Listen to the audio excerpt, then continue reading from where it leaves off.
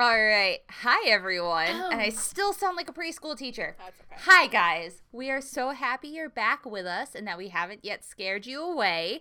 If you're new here, then welcome to your new favorite book club. Podcast. Same difference, whatever. In this episode, we're going to dive into our favorite book club, Bromance Book Club by Lyssa K. Adams. Crowd cheering in the back. Woo! Okay. In the last episode, we were lucky enough to sit down and have a chat with Lyssa. So if you haven't listened to that yet, then go do it now. What are you doing? Go listen to it. But let's get rolling and we'll talk about some books. Hey there, romance nerds! Welcome to another episode of Raging Romantics. I'm Jen. I'm Jackie. We are librarians at Northern Onondaga Public Library, and we are also romance nerds. Now, if you're wondering what this podcast is about, wait for it. Romance! Specifically, the romance genre of books. We are going to be talking about anything and everything having to do with romance. So with that being said, sometimes our material will be a little too sensitive for younger readers. If you feel the need to wait until they go to bed, we will be here for you. We would also like to issue just a general trigger warning for some of the things that we do talk about. We will always try to issue specific trigger warnings for each episode so that you know what you're getting into. Now, without further ado, are you ready, Jen? Oh, I've been ready, Jackie. All right. Let's rage!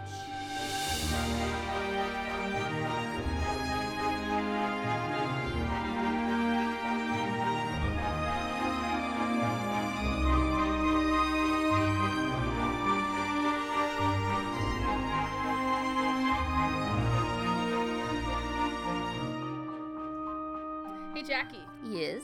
When do computers overheat? When? When they need to vent.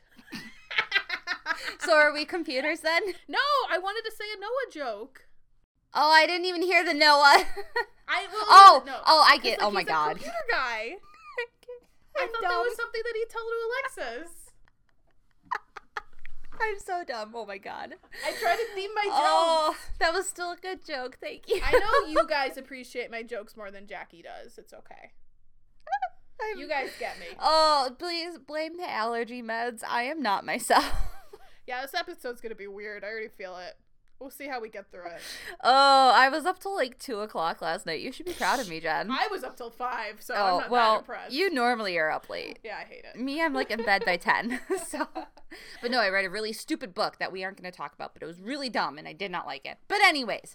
But we are going to talk a book we do like. Yes, we're going to talk about this. We're going to fangirl pretty hard in this episode. I think we should warn everybody because this is a series that we completely agree on. Yeah. Which is kind of rare. It's not super rare. It's not super rare. It depends on the topic, I guess. Yeah, I mean, we obviously both stan Ruby Dixon, too, so I guess, whatever. We both really love this episode. There's not much, or this series. Yeah. There's not much we don't like about it, so if you have negative things to say, that's totally fine, whatever, to each their own. I don't want to hear it. But to know that Jen and I love this series.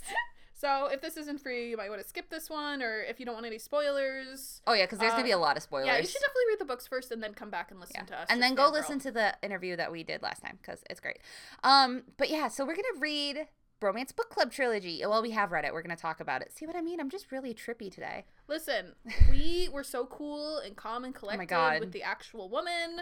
Now we get to just be our crazy selves because I held so much in. I have no idea how we didn't pass out. I think I gave myself an ulcer. My stomach hurts now. That's okay. Before the first, because we did an interview for the library and then we did the interview for the podcast. Yeah. Jen came in before the library interview and was flipping out. And then during the entire interview, I was having a conniption in the background, raising prayer hands constantly. Mm-hmm. It was great. It was fun. But yeah, if that hasn't made you want to go listen to the interview, I don't know what else will. Yeah, I know. Please listen to us whine. Obviously go listen to it. And before I forget, please don't you forget, dear listener, that the contest to win a signed copy of Crazy Stupid Bromance is still open. You still have time. You have until May 28th to send us an email at ragingromantics@gmail.com with your name and why you're excited to read the series to be entered. That's it. That's all you have to do. If they've already read it, though. Yeah. So you can tell us why you like it or why you want to reread it. Yeah. Or even why you would love to get a signed copy. Yeah. Why you love us. Just tell us something. This is just to get you to email me, okay? Put one word in the email. That's it. Well, you have to tell me your name. Tell me your name, please. And if you live in Australia, because we're going to take care of shipping, but if you live in Australia, we might have to talk about this, kid. Yeah, I don't know how happy I'll be. But we will announce the winner on the first episode in June. So, again, you have until May 28th. So, again, that is ragingromantics@gmail.com.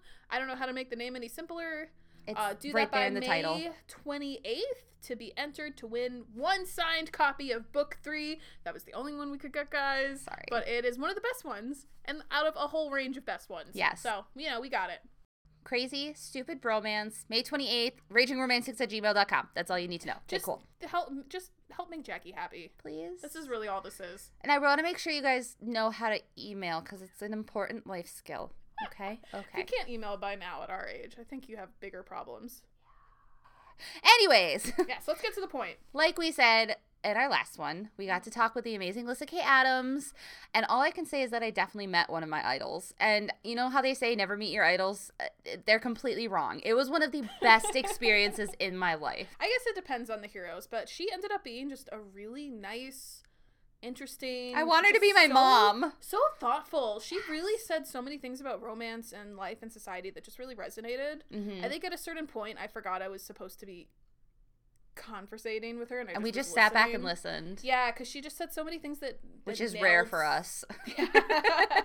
It just really, really, really struck something that I was like, oh, this is exactly what I've been thinking, and she just managed to put it into words really beautifully. Yeah, she's just so verbose, so loquacious, and she sounds so smart, and she is so smart. Mm-hmm. And I want to be her when I grow up. And I love it too, because people wrongly think romance authors are probably just sitting at home eating bonbons, like Danielle Steele on a bed of roses, and probably are kind of airheads or mean or something. And she's just so nice and so thoughtful. And I mean, she really has put a lot of thought into all of this. This wasn't something she did on a whim. She's very deliberate, I think, with her plot choices and her writing and just everything she thinks about romance and the state of romance. I really enjoyed the whole experience. And I just want to say too, she had so many like tips and tricks for an author, and as an aspiring author myself, a lot of the stuff she was like talking about I've taken home and I've tried to like apply that. I applied the chaotic method of plotting and it has worked. Oh, good. Okay. So yeah,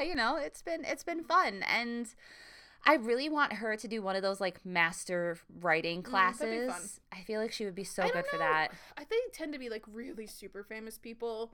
I feel like the people who get invited to that are like Stephen King's and Margaret Atwood's. But if she did like a YouTube series, like I'd pay for that. You know, or she did some kind of special series we could subscribe to the library. But or you know, even if she and her writing pals, Alexa Martin, we want to talk to you too. Oh my god, I just want to fangirl with her about Real Housewives.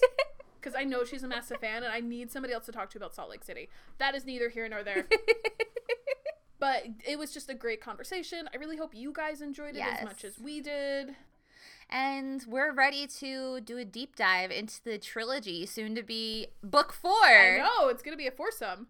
I just read a book where there was like a possible foursome, and it was great. It was so good. But anyways, this is kind of the first time we're really reviewing a whole series too.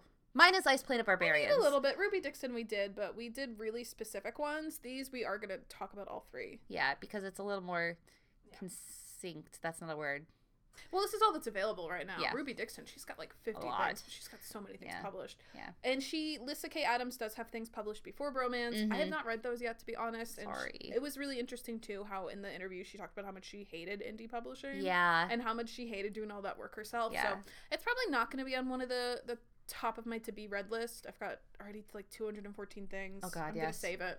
That TBR pile is just growing. But anyways, before we dive into the books, can we just chit chat for a second about the covers? I am not normally a fan of a lot of the cartoon covers. I think some of them look like YAs or some of them look a little childish, but these are really beautiful covers. They are, and they're so purposeful too. So the whole series has illustrated covers. I don't think they've been released in hardback. There's only paperback versions. Yeah, I haven't seen a hardback yet. But they're illustrated covers regardless, and they're all done in the very similar art style. And while I know these weren't the first illustrated covers to really come into the romance book game, because we have The Hating Game by Sally Thorne, which was, I think, 2016, and Kiss Quotient, which was Helen Huang, which was 2018. They had illustrated covers too, but so they did still Alexa Martin, yeah, but they still featured the classic like two caricatures against like a kind of cheesy font, right? Bromance Book Club is like a whole scene. I don't even know. I don't know. It's just like a very unique take on the cover. So if you haven't seen the series, the first book, we have a very attractive, I'm pretty sure it's a male derriere. Either way, it's a bubble butt and blue jeans. And they've got a Regency romance bodice ripper like tucked into the back pocket, and there's sticky notes sticking out, and a hand holding a bouquet of daisies like down below. The second book features a face, pretty sure again it's a male face, obscured by a hat and sunglasses, holding up a romantic suspense book with a man and a woman on the cover, like a classic romantic suspense. I tried to do like rom-com, but that doesn't work with rom-sus. Doesn't work. And then the third one is definitely a man, because it's a bearded jaw with an oversized kitty cat. And the cat is just like gazing lovingly up at the beautiful beard, I must say. And the man, not the cat, is holding like a small town romance book with like a man holding a football and a girl in like a mini skirt, pretty much. And I love them so much. They tell you about the book and the elements of the plot. And you know that instance where like the title makes complete sense? The covers make complete sense. Oh, do they, Jackie? They do. And plus, I mean, they're holding, so the books, the characters on the cover are holding the book within a books that the book club is reading. Oh, boy. It's a bookception. Hey, Jackie. What? I think you might be reading too much into this. No, I'm not. So, this is our job, Jen. I mean, no, I agree with you. They're really vivid. They're really beautiful. There was a lot of thought and care that went into them. Yeah. It wasn't just something that was slapped on to the books. Yeah. So, they are really special. So, yeah. I really like them. And when the Russian book comes out this summer, we'll talk about the cover, because I'm pretty sure it's going to be fun. And I have a theory. Oh, about the cover? About the cover in the book. All right. So, but yeah. I mean, I did not know you were this much of a cover fiend. Something I think about. Get into the books before this devolves into a ridiculous conversation any more than it already has. Yeah, it's alright. So how are we feeling about Bromance Book Club number 1 in the Bromance Book Club series? We're about to say one of my favorite words. It is the titular book in the series. I love that word. It's so fun to say. Titular. Yeah, so book 1 is Bromance Book Club, which I think Lissa said she had titled before she even titled, well, obviously before she titled the series, but I think she had titled the book, and then they brought it in. It was like, this is the title of the series too. Something like that. Anyways, let's, so really quick, hopefully quick, plot. Yeah, we'll see. Thea is our heroine, Gavin is our hero, and this book is fun because it's what happens after the happily ever after, because they're already married. They have 2 young daughters and a very adorable golden retriever named Butterball, and I really want a Butterball myself. So when the story opens, Thea has just asked Gavin for a divorce, and he's pretty much like a complete wreck. We come to find out that Thea isn't happy in her marriage because they got married after she got pregnant, only from one hookup in the back of her car. And then pretty quickly after that, Gavin, who is a pro baseball player, was pulled up into the major leagues. And Thea's been settling down as a pro athlete's wife. So like how you were saying, the Housewives TV show, like the whole Wives and Girlfriends Club, that's pretty much her. She describes it as like a Lily Pulitzer lifestyle. And she is not a Lily Pulitzer. That does sound disgusting. She was an artist. She was an activist. Like, she chained herself to trees and railings, and she was a bitchin'. That's what she was. And she's just been faking it this entire time. And her attitude hasn't been the only thing she has been faking their entire marriage. Because, yes, it turns out that Thea, poor Thea, has not had an orgasm the entire time they have been married. And Gavin has no idea. She's been faking it. So the catalyst to the whole plot is that Gavin's team wins like a major game, championship, something like that. And Gavin and Thea, like the kids are with somebody, babysitters, and they're just like, they're high on each other, on excitement, on adrenaline. And Thea is feeling very like loved and very tender, and they have sex. And Thea, because she is so in the moment, she orgasms for the first time in their entire marriage. And Gavin's like, What was that? What was that? And Thea goes, oh, it was an orgasm. And she's been faking it. He flips out on her because he's a dumb man, and he goes to sleep on the couch. Thea, they end up having a separation. Like, he goes and stays in a hotel, and Thea decides that this is her chance for a new start. This is her opportunity to break away from Lily Pulitzer, and with with the support of her sister Liv, she asks Gavin for a divorce. That's where the book club comes in. That's where this book starts. And Gavin's teammates like rouse Gavin out of his drunken stupor, invite him to book club, where he confesses that he just wants his wife back. And I love this scene because he has no idea what he's walking into. Yeah. He just shows up. He's told to show up with pizza and an open mind, and they like bring him down into this basement, and there's like all of Nashville's movers and shakers sitting around a table, and there's this big hulking hockey player who's like, I cannot eat pizza, I'm very intolerant, but I like cheese. And then he eats the pizza and he farts it out his butthole. It's basically a fart joke. Yeah, it is. It's great. And Gavin ends up confessing that all he wants is his wife back. He loves her. He loves his family beyond all measure, and he'll do anything to make her happy, which is just, it's so cute. I love it so much. So we have a cast of characters, including the pro athletes, like our Russian hockey player Vlad, a country music superstar, the hottest nightclub owner in town, and, like I said, the movers and shakers. And Gavin, with their help, starts his journey to winning back his wife. He makes a deal with Thea that he'll agree to the divorce only if she gives him a chance to prove that he still loves her and is willing to work on the marriage. She gives him until the holidays, so I think it's like a month and a half, 6 weeks, something like that. So he bargains that he gets to move back into the house, and she has to kiss him goodnight every night. Of course, this gets a little spicy as we move into the book. It's great. So Gavin uses the romance novel, which is a Regency novel, to learn about relationships, about how he should be wooing his wife. And he works with the Bromance book club to kind of hone these skills. And there's the infamous Halloween scene, which I did use on Jen, and she blushed. It was great. And I really love there's role playing between the guys, where the guys are like, I'll be the girl, it's fine, and they flirt with each other, and it's just so cute. It's just supportive in general. They're just such supportive male friendship, and I love that. I love it so much. And Thea finds herself being wooed by Gavin. She still cares for him. She still loves him. She still has a family with him. And she is starting to realize that maybe it's not just him that's the reason the marriage fell apart, that they need to work on it together, and that she has a lot of mistrust, especially towards men, from her parents. Classic. And her sister Liv is kind of toxic because she also harbors a lot of animosity towards the patriarchy. Same girl. But Gavin ends up proving to both of them that he's a good partner, an amazing dad. Thea goes back to her roots, takes up art again, discovers herself, and there's this really cute dating scene where he takes her shopping for art supplies. And can somebody please just do that to me at Barnes & Noble? That's all I want. Just buy me books. But they do end up falling back in love, and the end scene is perfect. There's the grand gesture scene where all the men storm a church, and the Russian is we run for grand gesture, which I really want on a shirt now that I think about it. And yes, they do end up happily ever after, again, back together. And for the rest of the books, too, we still see them continuously working on their marriage, which I think is something good. It's really healthy. You don't see that usually. You usually see a lot of, just happily ever after, we're going to be great. Yeah. If there's an epilogue, 10 years later, somehow they're even more in love, and they're even, sexier than ever, and wow! And all of these all the books follow pretty closely together. Yeah.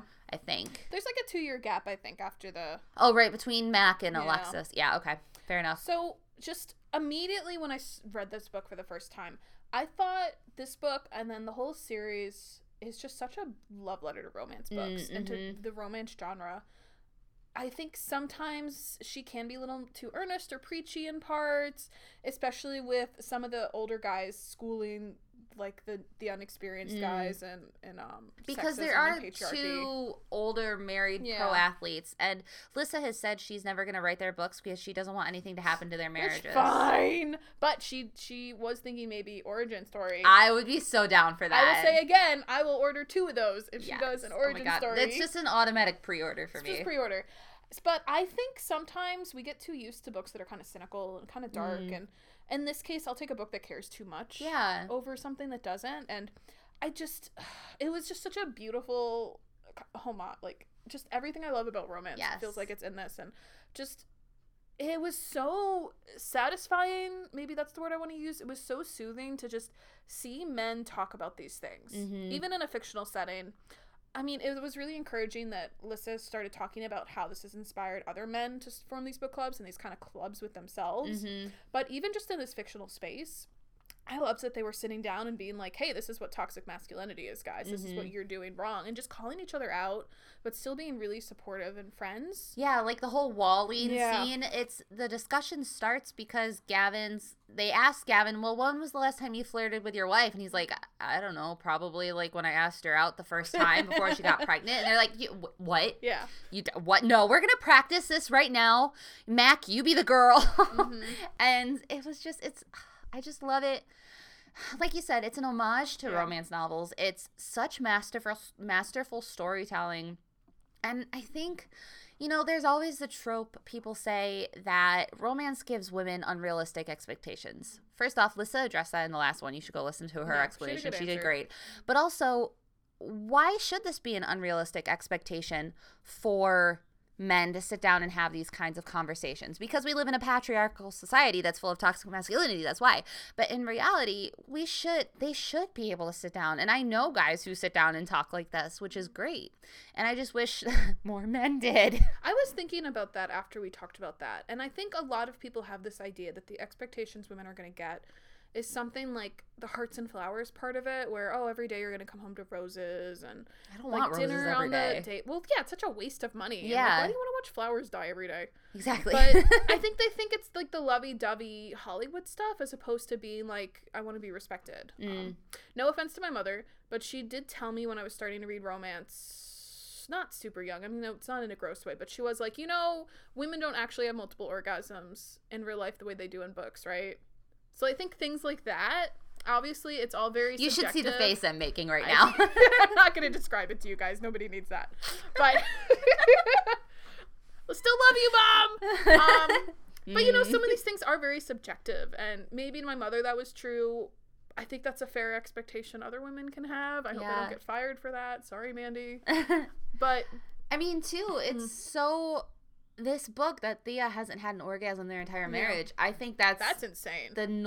Honestly, it's the normal. It's not the normal thing. It's really not. It shouldn't be normal. Shouldn't be. But I think that not many people talk about this, but it's a very common occurrence. I mean, I'm not married in a relationship, so don't ask me about that. But I think, it's real. I think it's getting better that women can ask what they want.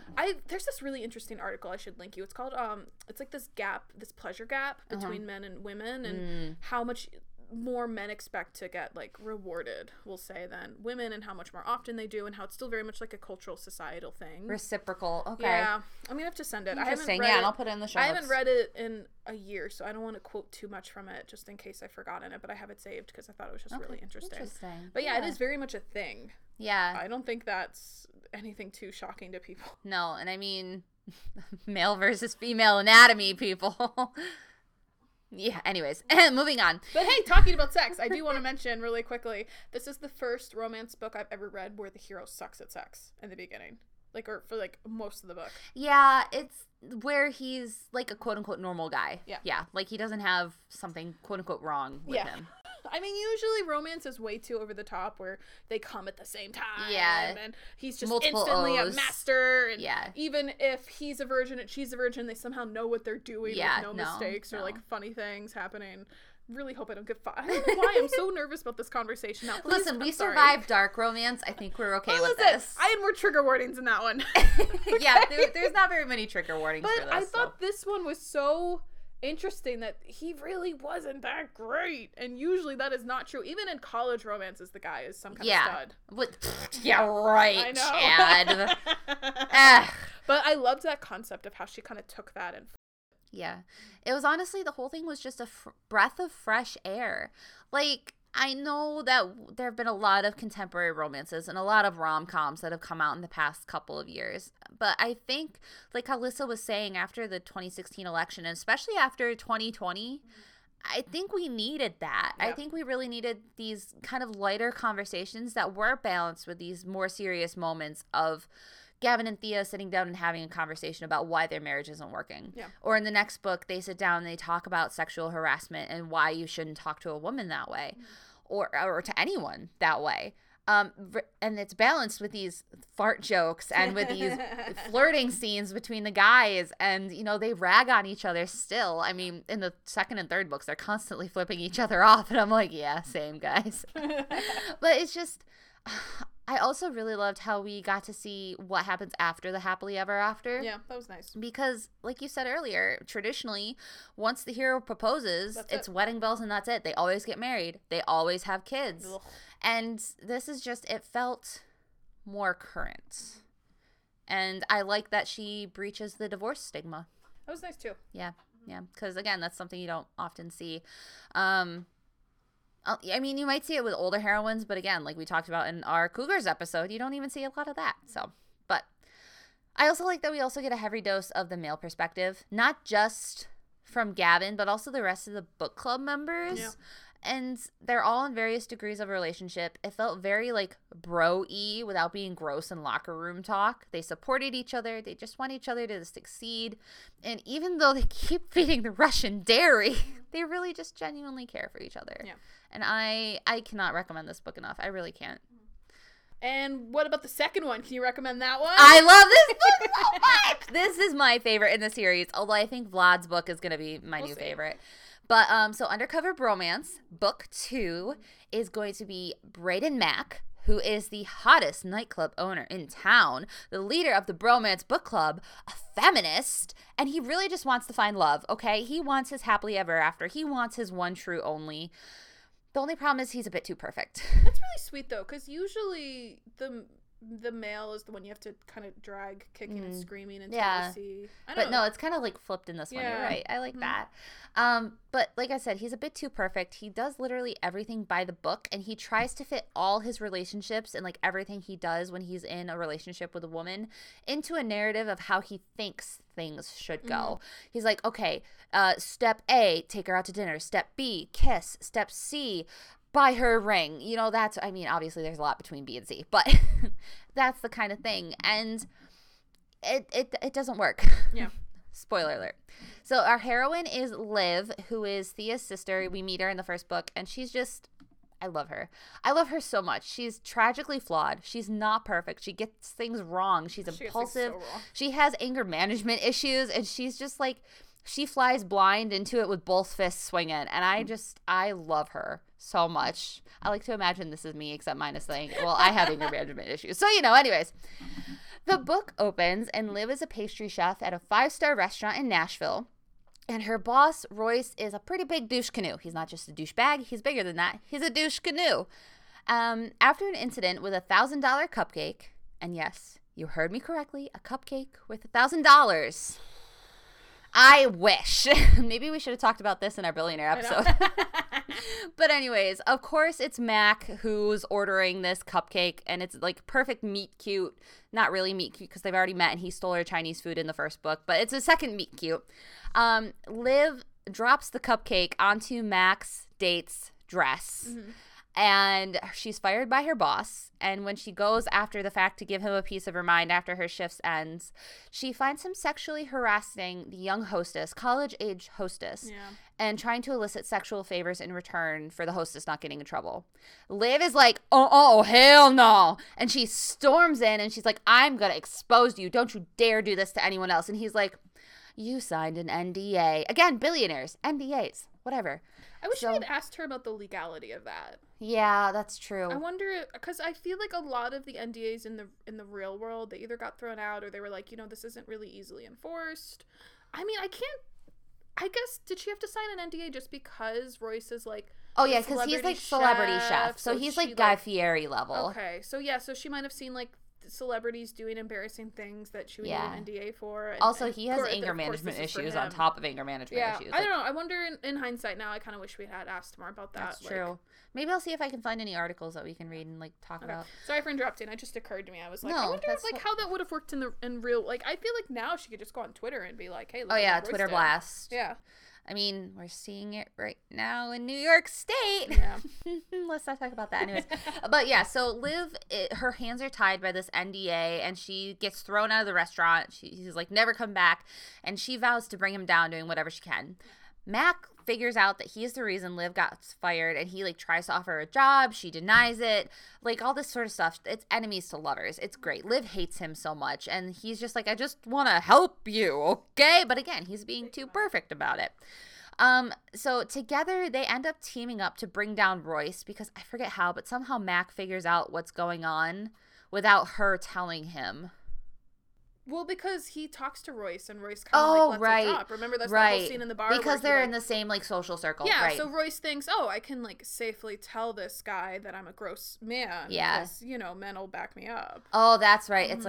It's like the whole bar thing. Grab her by the and Mac, and Mac is immediately like a no, and kind of exposes himself as like a quote unquote good guy. We'll use that word, or a nice guy. I do want to say, when Lissa was talking about like romance novels and toxic masculinity, a lot of the stuff she was saying, I had just read Mac saying. So like, if you want to know Lissa's voice, if you want to know Mac's voice, just listen to that interview and then go read the book, because they it's perfect. Yeah, I love it so much. But yeah, so they team up to bring down the ex-boss, and they fight attraction the entire way. I will say this isn't the steamiest one, except for that bar fight kiss. Oh my god, that was fun. I love that scene so much. But so we end up meeting Liv's friend and a coworker, Alexis, who used to work at the restaurant.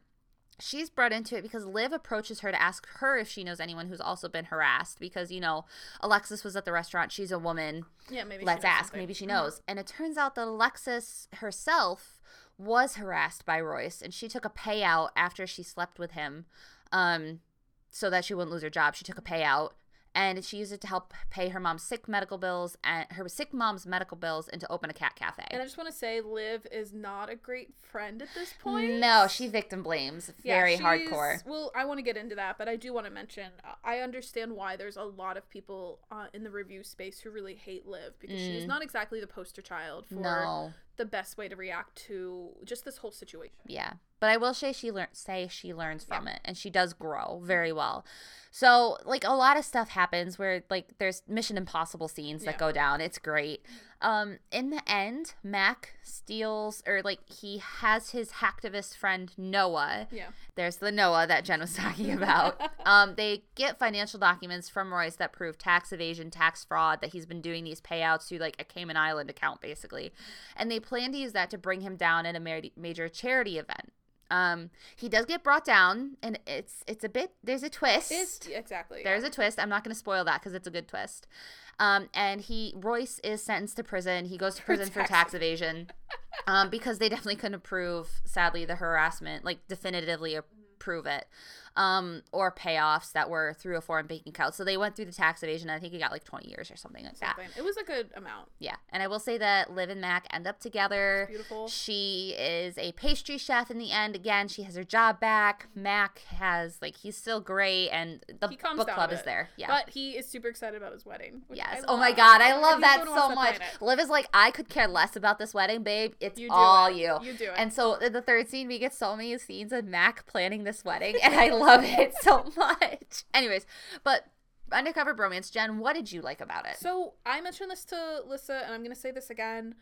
It seems a little controversial and maybe a little backwards, but I really appreciated how much Liv screwed up in dealing with her friends over the sexual harassment and the assaults, and just dealing with this whole situation of her wanting to be this white knighted Russian, even though this wasn't something that happened to her. Russian. Sorry. I will say it was really hard to read at times. I really wanted to scream at her. I wanted to shake her and be like, calm down. You're not helping. You think you're helping. I think that was the most frustrating thing with Liv. You think you're helping, but you're not. You think you're helping, but you're not. Yeah. And I think this is important because a lot of her initial gut initial instincts are people's gut reactions to dealing with this. I don't think anybody knows, even women who have dealt with this, I don't think you always know the right thing to do or say right away. It's not like it's something they teach you in school. No. There's not really a physical guide. It's kind of just something you have to, you can maybe plan ahead and try to kind of picture it in your mind, but it doesn't really work until it happens to you. So I think having that initial thought from Liv of being like, oh, why didn't she say anything? Or you must not be weak. Or you must be too weak to fight. You must not care enough to fight. For yourself, kind of an attitude. She had a lot of victim blaming. She did not put herself in these women's shoes. She is such a ball buster and a go-getter, and she's a force of nature, so she couldn't understand why all these women were not fighting with Royce and were not willing to come up and stand up with her. And she had a really uncomfortable conversation with Alexa where she's like, I didn't feel safe telling you about this because of this. And I think for a lot of people, those are some of the first thoughts that pop into their head about assault. And sometimes a lot of them never get over those initial. I still see a lot of women that do a lot of victim blaming. It's internalized misogyny. That too. So I think especially coming from women and just thinking about how much Liv must have hurt Alexis. I think that must have been so painful and such a betrayal. And I think sometimes it hurts coming more from other women than men. I think it ended up being really brave and really smart of Lissa to write Liv in a way where her first reaction was just totally wrong and screwed up. She didn't say the perfect thing. She said she didn't even come close to the No, perfect not at all. thing. Complete opposite end. I think it was really important that Alexis then confronted her and forced her to change her mind about what she was doing. And she owns up to her mistakes. And she owns up to it. She screwed up, she admitted she was wrong, and she changed her approach and made amends to Alexis especially. I think it's important to show how hard this stuff is, and a lot of people will screw up, but you could still change and redeem yourself. And it's not exactly a guidebook or a playbook, but I think you can come back from it, and you can help people in the way that they actually want to be helped. Alexis kind of needed to be that ball buster to get anything done. You mean Liv? Sorry, Liv. It's like Alexis is not a ball buster. Alexa was not. I think Liv needed that kind of attitude and internal fire to actually have Royce exposed. Yeah. But she didn't understand she was dragging people along and not walking besides these women. Yeah, exactly. So I loved that. A lot of women and a lot of reviewers really hated that aspect of Liv, so I understand that it's not... Yeah, I think, too, a lot of the reason that they could have hated it, I mean, obviously they would have settled on this, but I think it's because it is so in your face. Yeah. It is so, out and fronting about we're addressing Me Too, and we're addressing sexual harassment, and we're going to address how people treat other people, especially how they act towards victims. And I can see you want to say something. Oh, I think because what I saw was a lot of people were like, "Yeah, Liv is so wrong. She's so wrong," and I think so are we. And I think people wanted her to be right, and I understand it must have been so hard. And I think Lissa said this was so hard not to make her the perfect poster child for what you should do. But unfortunately, this is what a lot of women and men do and say when confronted with these things. So I think it's really important, like I said, to screw up. Liv screwed up so many times, but she really came back from it, and I think she ended up successfully redeeming herself. And you can't always go on this perfect journey. No. I'm not going to get into it. And I will say it's an interesting foil to Mac at the same time because he is so perfect. He, focuses on perfection to the point where there's a major twist with him, too. Yeah. And, his whole life is about being perfect. And in the end, he has to confront that you can't be perfect all the time, that you have to be willing to fail. You have to be willing to cede control to other people, which is what Mac does to Liv in this situation. And their growth together is just, I love it. They ended up being kind of mirror images of each other. They really did. That's a good point. They were really nice together. And then we have Hop and Rosie. I love them so much. They were another great example of just growing from your own mistakes and your own thoughts. Yeah. So Liv lives on a chicken farm, or on a farm. It's a hobby farm. It's basically my future dream. And there's chickens, which are just, I love the chickens so much because chickens are great. Yeah.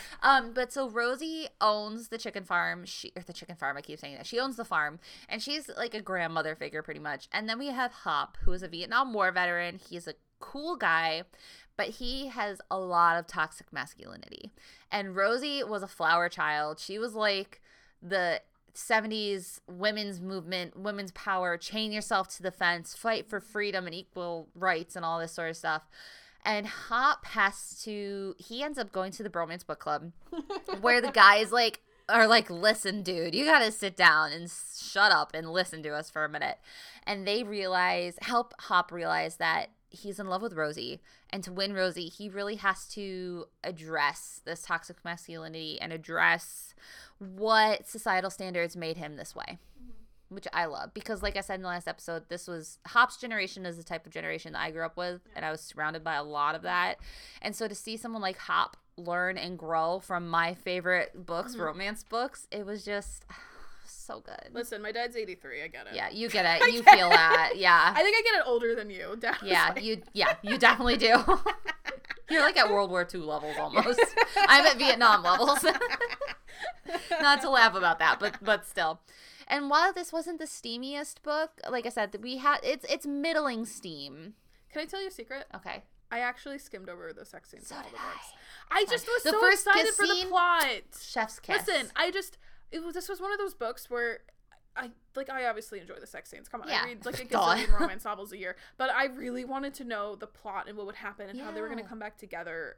I just didn't have time for the sex scenes. And we've talked about this before, is if you can take the sex scenes out of a romance novel and still have a romance story, then it's a true romance book. And that is what this is. Like, the sex scenes weren't absolutely pivotal to things. Like, there was a lot of, like, tenderness, and they helped realize that, you know, they wanted to be in a relationship together. And what There's some character building, I guess. lives. Yeah, there was some. Bit. But enough that, again, you could have taken, like, I skimmed it and I was fine. Yeah. Because I was like, I have to find out what they're going to do next. Same. The spy stuff was that was the best part. So that was my dirty secret. But that spy stuff leads us to Jen's favorite. Crazy Stupid Bromance! Which you can win a signed copy of if you email us by May 28th. Please. It is the best one. She wrote her name so big on the pages, guys. I've already stared at it for 5 minutes. So, in Crazy Stupid Bromance, it is a year or two in the aftermath of Royce's whole debacle. We're almost to the wedding of Liv and Mac. We're like months out. They've taken, Mac is having the time of his life planning the wedding. He is a groomzilla. Mm-hmm. So, in this one, we feature Liv and Noah, who obviously... Alexis and Noah. Damn it! Why did I put Liv? I don't know. I think you wrote Alexis everywhere else. You know what? Okay, listen. I think she could have picked names that were a little more different. Because I just keep seeing the L-E-V. Or, like, the L-E, and I'm like, just, my brain is stupid, guys. Well, so Alexis is my middle name, so I have no trouble with that. I don't know. I'm just dumb. So, let me start this over. Anyway, so, in the aftermath of Royce's debacle, Alexis is busy living her life, thriving at work, and hanging out with Noah, her best bud ever, secret crush, and hacker extraordinaire. She also likes to organize events for survivors at her cat cafe, and she's approached by this very nervous girl. She's like, oh, gee, this must be somebody who's going to tell me her story. This is very frequent now that I've been so publicly outed sort of as Royce's victim. So instead of a sexual assault story, the woman tells her she's her sister and their father needs a kidney. Da, da, da. Could Alexis be a donor? So this obviously sends Alexis in a tailspin because she's never met her father. Her mother raised her as a single mother from birth. And her mom's now dead. So she has longed for a family at times before. Other times she's been very much like, well, screw you guys. Because she always thought she really didn't know anything about her father at all. So this very much feels like an attempt just to get a kidney for their dying father. Mm-hmm. But then the sister is so nice and very much like, I didn't know you. I really want to get to know you. You're my sister. I love you. Blah, blah, blah, but also I need a kidney. Mm-hmm. So there is a really great back and forth of not totally understanding what their true intentions are. Mm-hmm. So she has a lot of stuff to sort out on one hand, but on the other, she pretty much decides to help out however she can, just because that's the type of person she is. She's very giving. She's so giving. She's very much, my mother died of an awful disease. If I can help this person, even if he's using me somehow, like, how can I say no? And to be fair, I think that's a very real feeling that probably most of us would feel if we weren't petty. And I do want to say that there's the what's her name? The woman at the hospital who's like the therapist. Oh, who's talking to her about like why you want to do this? Yeah, and she's like, "Are you being emotionally coerced into this too?" Which I was really happy that they put in because that's not something that you often talk about is emotional coercion, and this could very could have been This could very well be a case of emotional coercion. And then meanwhile, her best friend Noah, who's so totally not in love with her, but is also and very they're not much in love with each her, other at all. The Bromance book club ends up welcoming him to their ranks to help him get the girl because, of course, he actually does love her and really wants her and is ready, but they're both really scared about ruining the friendship. Yes. His whole plot line has a lot of great things about what it actually means to be a man, and it's kind of sprinkled throughout the whole book. I'm not going to get into a lot of the details, but it's something that he's constantly been questioning ever since his dad died at war in a preventable accident. Yeah, it was a drone accident. Yeah, and after it was just 9/11. Mm-hmm. So he is also just a great support for Alexis because she is convinced by her sister to go meet her family, who did not actually know she existed until she walked through the door. Yeah, his sister did not tell anyone that she was coming. She's like, oh, this is my friend. Here's my sister. Surprise! Woo! So I don't think it surprises anybody that it did not go well because the dad actually did kind of know about her. He had really genuinely not known about her existence until her mother died. Yeah. But her mother had died 3 years before. Yeah. And so he had kind of left her alone for 3 years, and he never mentioned this to his wife or his other children. Because he was in a relationship at the time that he got Ross from Friends saying, we were on a break! Yeah, but so when Alexis's mom got pregnant, Alexis's mom found out that the dad was getting married, and she's like, never contact me again. I will raise this child on my own. So she just cut him totally out. And then he never made any attempt to like reach out after that. Yeah, because I think he was just really scared. He didn't know what to do. I mean, that's got to be a shock to find out you have this whole daughter that's grown up without you and probably hates your guts. Yeah. You also owe 18 years of child support at that point. Oh, yeah. So he's in a really hard spot because he kind of wants to know her, but he's also really scared and doesn't want her to think he wants her kidney, but he also kind of does want her kidney because he doesn't want to die. Yeah. But he's like, maybe I should die because I'm such a trash human being. So all of their interactions end up doing a really good job of just complicating just things. Like constant back and forth. Because I know when I first started to read this book, I was instantly, again, my petty mind, I was like, screw you guy, I'm going to laugh in your face, you dying father, ha ha ha. And then you find out he didn't know about her. Yeah. And the half of the family really wants to get to know her. The other half of the family hates her. They're very much like, it's up to you. It's up to you. We want you in our lives regardless. But like, also our dad's dying. Could you help us? Yeah. So there's just this emotional tug of war. And there's so many great And it keeps you guessing the entire time. What she's going to do. I mean, you kind of know she's going to do it just because it's her. But it's not a perfect black and white situation, which I love. And I think Alexis felt real again. It feels so real. And then I think she ended up channeling a lot of anger at her father, mostly because she couldn't direct that at her mother anymore. Mm-hmm. There's this really beautiful scene where she says she's just so angry at her mother. At the cemetery, right? She can't figure out, like, she can't ask her anymore. Like, why did you do this to me? Like, why didn't you tell him? Like, why? It's one thing for this to have been Alexis's choice to cut him out, but her mom, like, they struggled their entire lives, and he was a wealthy man. Yeah. At the very least, there could have been child support, but her mom just clung to her pride. And how do you talk to her or question about her anymore when she's dead? Yeah. And Noah this whole time is just completely supportive of Alexis. He's on her side, and like he does decide that he wants to pursue a relationship, but he's so scared of like ruining it. And she's also like, well, I'm ready to make this move. And so I was listening to this on audio, and like the first kiss scene gets very steamy, and I was driving and I almost crashed because I was like, oh my God. But I will also say, because it's very good, because there's this kind of realization for Noah in this scene that he pushes her away because, like, I want you to be sure. And the guys are like, Noah, you're asking, like, yes, that's good to know, but you're also pushing her away and making her doubt her decision after she's already been through a sexual, it's not even harassment, like a sexual victim case. And it's just, it was kind of like a realization for Noah of, I have to trust her to know what she wants. Right. You can't protect her from herself.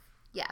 So they do get together. He ends up meeting the family, and it's revealed that, oh, hey, the dad worked for the company that committed the mistake that led to Noah's dad's death. Dun, dun. And during this, the brother is, like, openly hating Alexis. The brother's The brother is, like, honestly worse than anybody. Yeah. But to be fair, I mean, he sees this interloper who has just, like, ruined his whole family and has exposed his mother, like, love child, yada yada.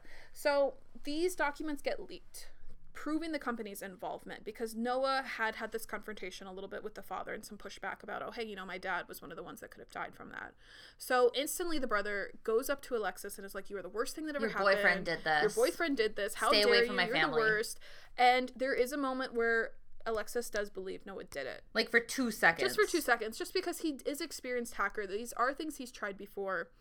He worked for the FBI because he got caught as a hacktivist. Because he got caught. So there is a moment. So like Reed from Criminal Minds.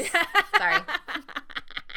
So yeah, she does have this moment of doubt, and it ends up kind of torpedoing the relationship for a minute until the Bromance book club can get in there and is like, Noah, calm down. Yeah. She thought it for 2 seconds. And he ends up rushing to Alexis's side for his grand gesture because she has decided, while she's in the hospital, in spite of everything, that she is going to give the kidney. We also find out it was Alexis's dad who leaked the documents. Because, again, he's trying to be a better man, a better But don't say what happens with the kidney past that. I mean, what happens with kidneys? That's in there. Okay, whatever. I was going to leave them guessing. Okay, whatever. But ends up being, so things are still very, very awkward with the family, but they're kind of like, you know what? We're going to try harder.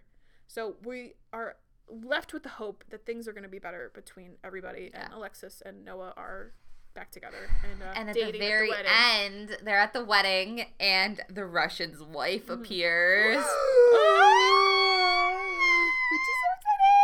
Okay, but anyways, Undercover Bromance in like 5 minutes or less. What do we like about this? I loved the whole drama over the kidney donation. I know a lot of people hate it. It was a lot. It's a lot, but I thought she did a great job making a situation that would make my petty heart very happy to refuse, and to something that does have a lot of gray and is very ambiguous, and it ends up needing to be a personal decision for you. It's not something that like I can say was right for her. It was right for her. I don't know what I would have done if I had been in the same situation, but she did not turn them into one-dimensional villains outside of the brother. The brother was a little bit, but he was very much like the bad guy, but whatever. So yeah, I really wanted her to laugh in her dying father's face, but in the end I understood her decision better, and I think leaking the documents was really the sign of like, oh, you are a different man. Like, you really do want to make it up to Alexis and prove yourself and be a better person.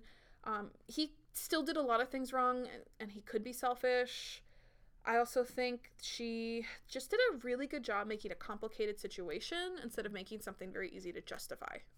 Do you think, so I obviously think that the romance between Noah and Alexis is completely believable because it's friends to lovers. Yeah. I think that's the best one too. Yeah. That foundation. And it's kind of like the easiest romance to fall into. I mean, God, Mac and Liv fought like cats and dogs. Yes. You know? But it was like constant will they, won't they. Whereas with this one, you know it's going to happen. You just know. And when it finally does, it's, God, I think they had a period where they weren't talking for like a day, and they were just like, I missed her so much. I know. Just that they have that much presence in their lives already, and that they are such a support system for both of them. Okay, really and cute. For the bromance, there's a spa scene. Oh, yeah. Oh my God, I laughed so hard I was snorting because the guys are on, it's a combined bachelorette trip, which it's not like a cheesy one. Yeah. And they talk about getting massages, and they're like, do we strip naked? What if we get a boner? What if we fart? And the Russian's like, I will fart. It's just, I love it so much. God, I love Beefcake. Yes, Beefcake is the cat. He's a Maine Coon, and he is a demon cat. He is very much so Jen's old cat. Willow was a good girl. Okay, she did stare at me with those I'm gonna kill you eyes. She was hungry. Okay, the vet wouldn't let me feed her very much. So is Beefcake. Beefcake is very hungry. Yeah. Oh, and then there's the Karen. How can we forget Karen? Oh, yeah. I think just because we are already running out of time, but it's fine. Karen sucked. She was very much like what I was saying before. She was Alexis's neighbor. One of those women who just instantly victim blames, are not gonna ever... She was a Karen. Very much a Karen. Like, she was named Karen because she was a Karen. Yeah. Did not believe Alexis. Thought she brought it on herself. Thought it was all made up. Yada, yada. Was so mad that all of these assault victims were coming to the cafe and taking up all the parking. So she actually tried to get her fined at the, what was it? It was like a town council meeting. Yeah. Yeah. For the whole And Alexis business. Stands up for herself, and she's like, it's no, beautiful. Listen. It is an and amazing scene. It was really nice to see Alexis's whole journey from Liv's book, where she was scared to step forward, to this point where she's addressing face to face her harassers. And I really like that. And Karen sucked. There's the villain of the book. Yeah, she was the true villain. We got one-dimensional villain in the whole series, and it's Karen. Yeah, perfect. And I'm fine with that. She doesn't need any depth. She can just go suck it. But let's move on to... Yeah, because I know you're excited for Isn't It Romantic? Book 4, which comes out July 20th, 2021. I will put the pre-order link in there. Just go do it. It looks so good, and it sounds amazing. Oh, yeah. I'm excited. So, Vlad is our hero. He is the Russian. He's the hockey player, and he finally gets called by his name the entire book instead of the Russian. And he is actually a romance author. And he's got writer's block. He's trying to get this book out. He's trying also at the same time to save his marriage. Because he's married, but it was an arranged marriage of convenience. Because Elena, his wife, only married him to escape Russia. Her father was a journalist, like an activist journalist, and he went missing, presumed, KGB took him, all that sort of stuff. And that's kind of all we know. Yeah, and she asked him for a separation again. So, Aww. yeah. Poor Vlad. He's such a sweetheart. I know. He's really probably the most gentle of all the He's a teddy bear. men. He loves to hug. He loves to cuddle. He's so sweet, and he believes in the grand gestures, and it's he's so romantic. sad that he smells the worst with all the touchy-feely stuff. I'm really interested because obviously, like we were talking about the first 3 books, he's a giant fart joke. And, like, I won't lie, in my head, I kindly pictured him as this kind of, like, uglier guy with, like, chipped hockey player teeth and, like, no hair. Some of those hockey guys get busted up. Yeah, almost like Jason Statham plus, like, 200 pounds. Oh, okay. That's, like, but, like, 200 pounds of muscle. That's what I was envisioning, like, 6'6", 200 pounds of muscle. That. Okay. So I'm really interested to, like, get to know him as a romance hero. I'm really hoping she does something about the farting because I totally maybe Elena puts him on medicine. Listen, I don't know if I could live with the way he farts. Because apparently she said in the last episode that she addresses it from like page 1. Mm-hmm. So, and can I just talk about the cover for this one really quick? Please. I thought so you've been waiting for that. In our last episode, Lissa said she would love to see a World War II romance, right? The cover of the book within a book that's on the cover of the book, bear with me, is World War II. Do you think she gave us a little secret Easter egg? I think so. You heard it here, folks. Also, I just want to say, if when we get to Colton's book, because Colton's book is book 5, as we know, and there's a scene where Colton meets Dolly Parton, you can thank yours truly. It'll probably never make it, but if it does, that would be great. But maybe it's like a headcanon because I don't know if she could actually put Dolly Parton in a book. Though, Charlene Harris in her vampire series, she always hinted that Elvis was one of the vampires. Yeah. And she called him Elvis, but she couldn't like outright say it was Elvis. So Dolly's a great lady. I'm sure she'd be fine with it. Cool with it. She'd add it to the imagination library. Yeah. But so Vlad's book, I am so excited for. I think it's going to be just one giant cuddle session. And I want to smoosh him so much. Just smoosh his pretty face. Obviously, we are very much looking forward to July 10th. 20th. I got the 0. Which, for some reason, it's different on Goodreads. But Lissa herself said July 20th, 2021. Okay. So, cool. Yeah. Any final thoughts? No, that's it. What are we doing next time, Jen? I don't even remember. I'm kidding. I gotta rein you in somehow. We get to talk about horsies all the time. Yeah, you horse girl. We're talking about Cowboys next month. June 2021. We are talking about the Cowboys. I might wear my cowboy hat in. So obviously Jackie is a horse person, and I've ridden a horse twice. So hey, there you go. Yeah. That's more than most people I know, so it's great. Yeah. It's great. It was fun. But yeah, so that will air June 4th, which is also the episode where we will announce the winner of the Crazy Stupid Bromance. Yes! So please email her so she stops crying on my shoulder. Email me by May 28th if you want to win a signed copy. Jen, why don't they like us? Jen, they don't email me! Please save my ears. In her phone.